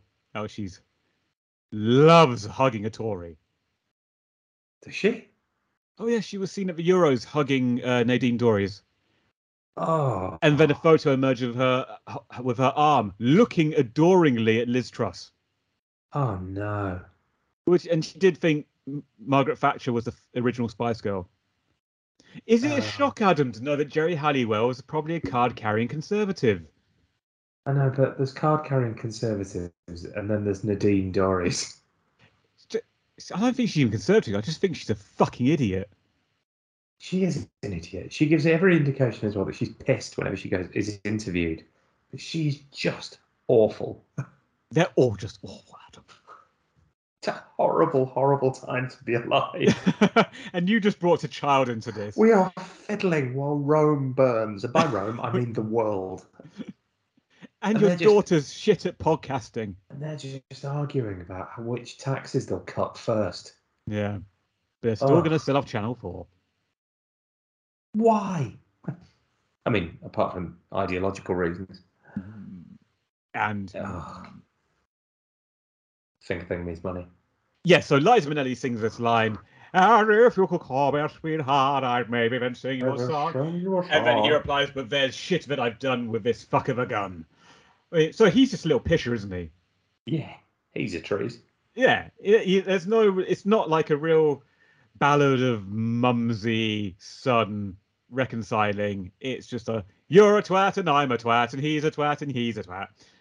Well, what he's saying is, Dad, take me seriously. Yeah, I'm a man, and I've done appalling things overseas. And I've been to war and got gonorrhea probably. Without question. You know, the military have only just banned Liza Minnelli. Sex workers and the use thereof in the armed forces. Oh, boo! Snowflakes. It's 2022. How is that? We've been still operating on a, well, best not, but boys will be boys policy.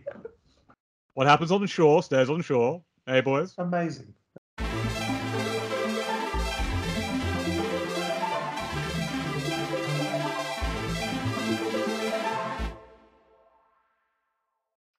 Anyway, sleep.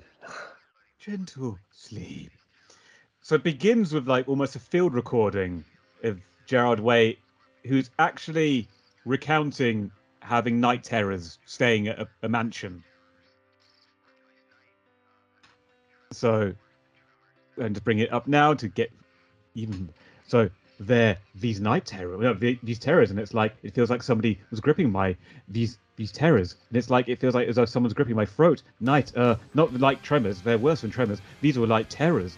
Yeah, it goes on like that, and so it goes on. And so it goes on. And then when they were recording the album, they stayed at the Paramore Manor, which is rumored to be haunted. And Way, when they stayed there, experienced night terrors, and he actually put recounting these night terrors into the intro of the song. So, would this be one of them songs where it doesn't necessarily fit in with the narrative, but they wrote it while recording it? And really liked it, yeah. Yeah, because it does. The album is that long that it doesn't need all the songs on it that it's got. I think they just thought they were too good to leave. Yeah. Because I can't really figure out whose perspective this is supposed to be from. Patient, wife, mother, doctor. I think this is because it's none. No, which is fine. But they just felt that it was tonally appropriate. Yeah, and I think they wanted to add an element of spookiness to this. Yeah, spooky scary album about death. And sleep, just sleep. The hardest part is letting go of your dreams, which you could tie in transgently to the patient falling asleep. His dream is staying alive. Yeah, and so on. I mean, it's if we're tying it into the narrative, if you look through the lyrics again, it does feel a little bit more like a drink for the horror of a time in for the good guys and the bad guys. Like, yeah, I think we got the point now. I drank a bit. I acted like a dickhead. I'm a bad guy. Really, I feel bad about it. At this point, it's sort of just beating the horse a bit now with the metaphor, with the narrative. But he does also say, because there ain't no way that I'm sorry for what I did. Unapologetic apathy, which will be the title of my biography. Yeah. Sorry. I'm not sorry for not caring. Yeah. And 3 cheers for tyranny. So he's even calling back to 3 cheers for sweet revenge, which is nice. That is nice. Yeah. It's nice, a bit of a callback. Yeah, I mean, it goes on a bit sleep, but I like it in general. It does thematically doesn't really fit with the album, but it's fine. It's fine where it is. Yeah, I mean, it doesn't fit, but it's perfectly pleasant. But equally, the next song doesn't fit either. No, but it's a bit of a belter. Yeah, it is. Yeah, and it was released as a single. And it'd be another one that'd be really good live. Particularly given when most of your audience are teenagers. Yeah. So Teenagers was their highest charting US single at 23, which in the Pop 100, which I think that must be in the Pop 100, not necessarily the Billboard 100 or whatever. And it also got to number 9 in the UK charts. And I like this because Gerard Way wrote the song while he was on a New York subway. Yeah. He looked around and realised, holy shit, I'm the oldest person on this carriage, and they're scaring the shit out of me. And he realised he was old, and he was only in his mid-20s. Well, it happens to us all.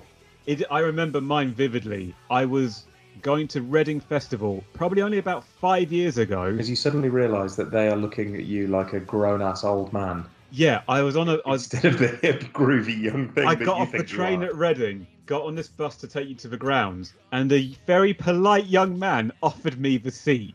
I'm not even in my 30s, and a teenage lad is offering me his seat because I'm older. And I just, bless you, young man. I was like, fuck, I'm officially old. This little urchin child has just given me his seat. I mean, the fact that you took it and then sat down and went, whoa. These old bones. Oh. Hey, Betty. I mean, he does sort of loosely mention school shootings here as well, but yeah, I mean, that is sort of the general gist of the song, is the idea, because I mean, Way's quote was when he was on this subway car that was the first time I felt old. I was nervous and I was a target. I felt like I had become a parent figure and part of the problem. And early 2000s, we all know school shootings were the rage, weren't they? And they've still not gone out of fashion, really. No, I'd say they're very much back. Oh, yeah, no, back. Yeah, everything's cyclical, trends and all that. Yeah, so the song is ultimately about gun violence and kids killing kids. And Way said it was never actually meant to fit on the album. It was very much I'm seeing this around the world at the moment. So, Teenagers is the great outlier of the album because it's not meant to thematically sit with the album. It is very, in that case, you almost think, why wasn't it put as a last track or was it even a bonus track? I think they wanted the album to begin and end. So I think they just buried it in the second half. True, but the same way they did that with Blood as well. But nobody counts Blood. But yeah, so Teenagers, even by Gerard Way's own admission, it's not part of the hypercycle narrative. It is just this is a song I wrote quite urgently, and it was supposed to have a meaning behind it. So like in the video, it's all shot in like a school gymnasium. They play like a battle of a band style thing. You got the kids running riot, and the video I think was quite censored by MTV because they didn't like the image of the kids breaking through doors and things like that. It had a bit too even much though those things actually happen. Yeah, and it wasn't like they were running through with weapons or anything. It was just, I think they found it a bit too unwholesome, the image of kids running riot through doors and breaking down windows and things like that. And the single certified double platinum. So it did pretty well. In November 2007, it became the third most watched video on YouTube at the time. Well, good. Yeah. Fuck you, MTV. Yeah, I like the line, they're going to clean up your looks and all the lies in the books and make you a citizen and make a citizen out of you. So, yeah, it's just like, doesn't matter what you think of as a teenager, doesn't matter what great ideals you have, it's all going to get beaten out of you. You're going to end up like us on a podcast in your 30s, calling yourselves the opinions of men of no consequence.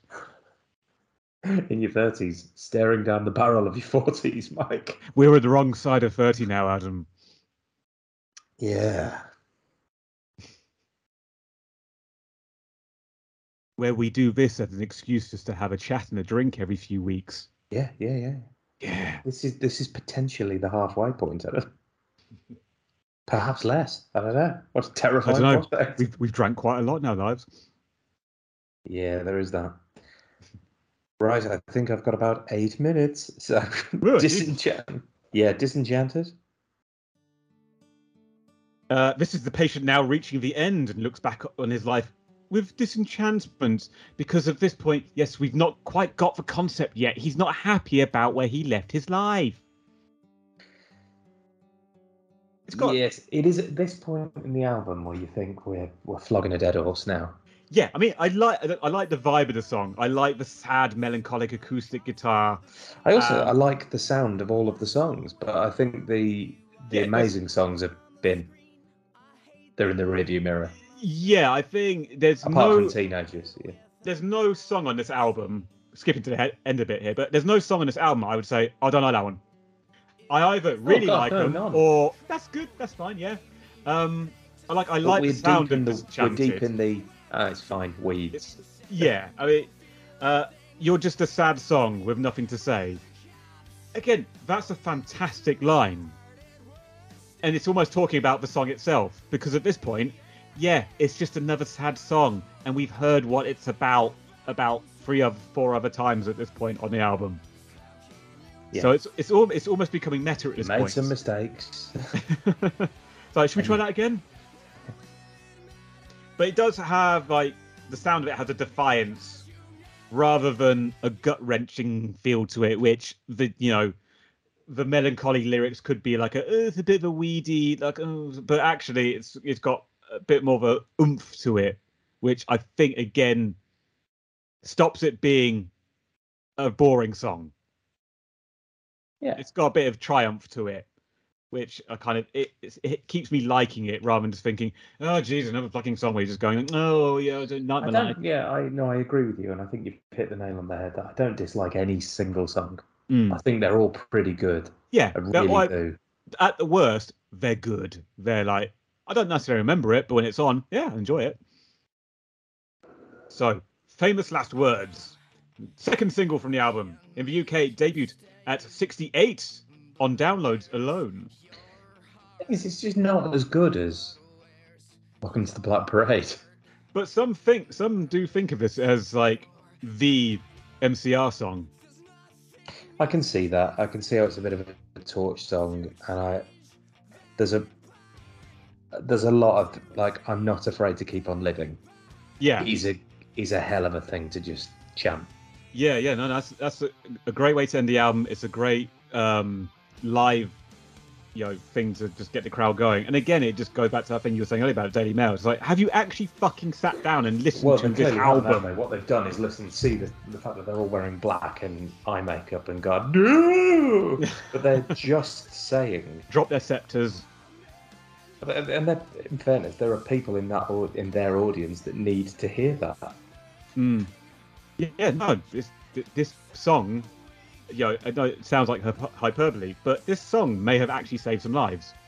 I don't think you're wrong. I think it absolutely will have done. Yeah, you've probably got some people just shitty, horrible place. They put this on. Maybe they're your favourite band and just gone, fuck, if they're telling me, they probably been through this. They know what I'm talking about. Because even Mikey Way, Gerard Way's brother, he left the band during the writing of the album because he was going through mental health issues. And I think Gerard Way actually wrote this song to basically try and bring him back in the band as a way of saying, like, I understand what you're going through, but let's finish this together. So it's like the Way brothers' famous last words. Yeah, can you see my eyes are shining bright because I'm out here on the other side? Yeah. Of a jet black hotel mirror. That's good. Yeah, because I think that Gerard Way is writing it to his brother from the perspective of I know what you're feeling, I know where you've been. Not necessarily completely, but I understand because I've had my own version of it. Yeah, and the video for it as well, like fans consider it like the darkest version of them because you've got the Black Parade that you've seen in the Welcome to Black Parade video, and everything's burning and everything's collapsing around them. And they look like they're dying. And apparently all of them got injured during the making of it because some of them got burned, some of them like ripped tendons, some of them like broke bones and stuff, and they all just came away from that video shoot battered and bruised for some, massive health and safety issues on that shoot, I would say. Yeah, it just seems like it was very badly organised. Yeah, bad management. Yeah. And it's essentially the song is actually diving back into narrative. Are you dying? I've got 2 minutes. Oh, bloody hell. I've got no idea, Mike. It just says Office will update in 2 minutes. It's not saying... It will update. Yeah. Can it I not? don't know why. Can it not hold it off? It's not asking. It's not giving me the option. Well, I would if I could, mate. I would if I could. Would if it were. It's the last narrative harumph of the patient saying, "I choose to live, and I'm going to go back." So the song basically sends us back into Blood, which ends up as a bonus track, and it's an ironic number with the patient who's now back in the hospital, back on the ward, and you got the doctor saying, "Well, they encourage your cooperation, send you roses when they." Oh my God, I can't read my writing. When they need you to smile. A celebrated man amongst the gurneys. The doctors and nurses, they adore me so. So it's an papa number. It's a little vaudevillian number. So actually... Yes. And it's perfectly pleasant, but it's ultimately throwaway. Yeah, and it actually... It doesn't... I don't know. I can see why they've hidden it, because you get a nice gap between that and Famous Last Words, which is a great album closer. But if it's on the album anyway, just have it straight after. But don't bother, because it's actually just a spindly little 1 minute throwaway track. Yeah. That actually, just don't bother with it. It's just a silly little coda. But I think actually, I'm just going to throw this in there because your battery's about to die. My least favorite song on the album, Blood. Oh, of course it is. Yeah. What's your favourite though? Welcome to Black Parade. Of course it is. It's so big. It's so grand. It's so wonderful. It's so exciting. Hurrah. Right, we're speeding this through, everyone, even though it's our first episode back, because Adam's battery is about to die and his laptop's about to do stuff. So, Adam, we shall spin this wheel to find out what is happening next time and what we shall have opinions on. All right, let's spin it once more.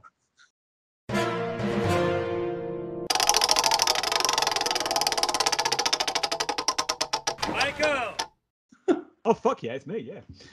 Right, yeah, but, even though the rebrand did suggest we keep the wheel, it tested very heavily with women between 50 and 70. So the wheel remains, everyone. The wheel stays, yeah, that's nailed on. Yes, we will. You and I may leave. Yeah, we can leave. The wheel was the only thing they liked. Yeah, the wheel came with us to this. It's not really fitting in the pub though. Right. I understand we've rebranded. We're trying a whole different thing. We're going to do movies and other stuff, and we may even just do artists and particular songs at some point. However, Adam, we have unfinished business from. It's true, we do. From the previous feed. We began an endeavour to cover the themes of James Bond, and I've only got half a spreadsheet finished, so I've got to wrap that bad boy up. So, like the Spectre, we have unfinished business. So, the next time we meet to share our opinions of no consequence, we'll be discussing the James Bond themes of View to a Kill through to No Time to Die. And what a wonderful time it shall be, I'm sure. So we're going to finish the Bondathon. We're going to finish Bond because we've got that little bit admin to finish off, and I don't want to leave that untouched. And then we can move on with the rest of this new rebrand. To the sexy new rebrand. A question though: are we? Yes, you, the young man over there. Now we're not necessarily at a party. Do we have like a new thing to put things in to keep if we're happy or pleased with them? Agreement alcove or something like that? Is this album going in the alcove? Conquer Corner. Yes, Conquer Corner. Do we concur? The corner. Shall we concur to put this album in the corner of keepsakes? Oh, I would say so, wouldn't you? Yeah, yes, I do like that. I don't, you know what? I'm not going to lie. I've given this album the listens for this episode. I don't doubt it. I take my word. I don't think I'll be running back to listen to it, save a few tracks. I don't think I'll be listen to this entirely. I think I definitely will again. And I like I said at the beginning, it's unusually for this endeavour. It's one that I actively want to own a hard copy of. Yeah, no, I enjoyed my time with it, but I think it's a massive accomplishment for a band. Yeah, it's a really great record. Oh, absolutely. And for a band that was only together for 5 years when they made it, to go And has gone from quite... Well, I've listened to a little bit of 3 Cheers for Sweet Revenge. I found it a little bit adolescent and throwaway. I didn't like it particularly. This is a big leap. What an musically absolute maturity. Massive leap forward. Yeah. Oh no, it's just it's like, again, I said Lou Reed Berlin earlier, but it's like going from Lou Reed Transformer to Lou Reed Berlin in terms of that jump of sound and just themes and I'm attempting a narrative. I'm now ready to tackle something bigger than these pop songs. Yeah, exactly. And again, we've used this, I think it's quite a nice barometer in the past when we spoke about McCartney 2. Yeah. Saying, like, it's an album I really enjoyed spending time with. Can't see running back to, like, have it on my shuffle or give the whole album listen to anytime soon. I would class this as one of those for me. Enjoyed my time with it. Probably won't be rushing back to it. I would say it's probably better than McCartney 2. But I've listened to it a lot. And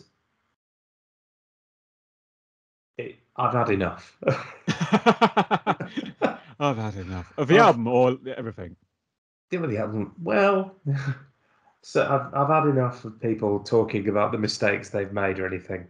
I want a little bit more joy, and I feel that Bond will give that to me. Oh, in spades. Well, particularly we've got View to a Kill. Yeah, I mean, fairly early doors. I wrote, it is now August 2022. I wrote all my notes for this in September 2021. Oh, mate, I've not even listened to them yet. I'm going to go back and listen to all those songs because why the fuck not? Well, I'm going to have to assemble a playlist. Assemble the playlist. This is a part of the show where I'd usually do find us on Facebook, find us on Instagram, all that. As we stand at the moment, the marketing team have not gotten together. The new do find us, but it will be under the old brand. Currently, as we record, it's still the old brand. I've not yet gotten the handles on the new things to ensure we are men of no consequence. So hold fire, dear listener.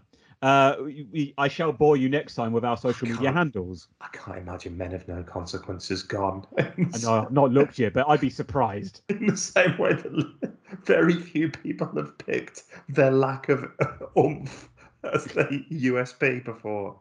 Yeah. So, hold fire, dear caller, on the socials, and we shall have those for you next time.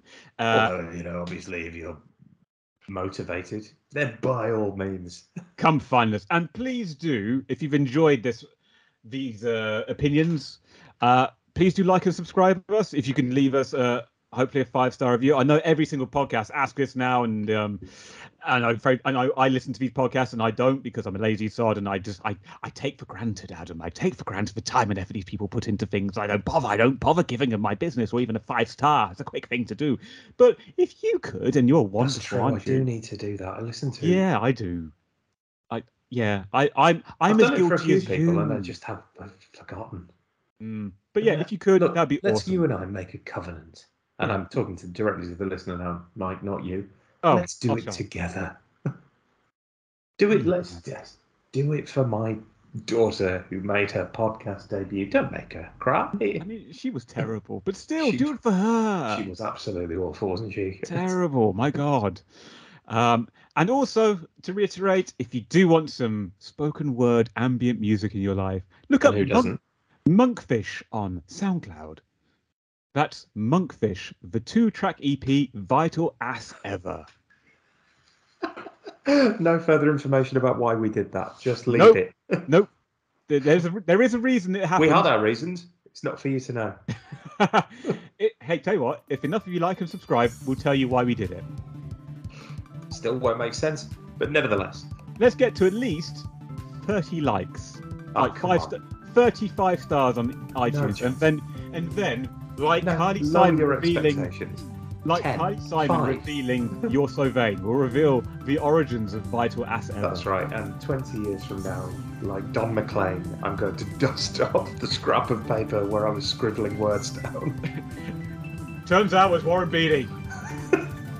That's the answer for You're So Vain. Both of them.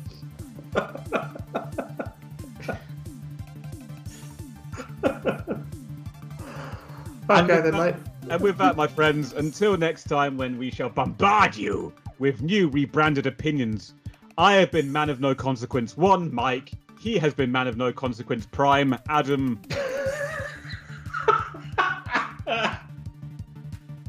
Enjoyed that. That's good. For he is with more opinion and less consequence. That's true.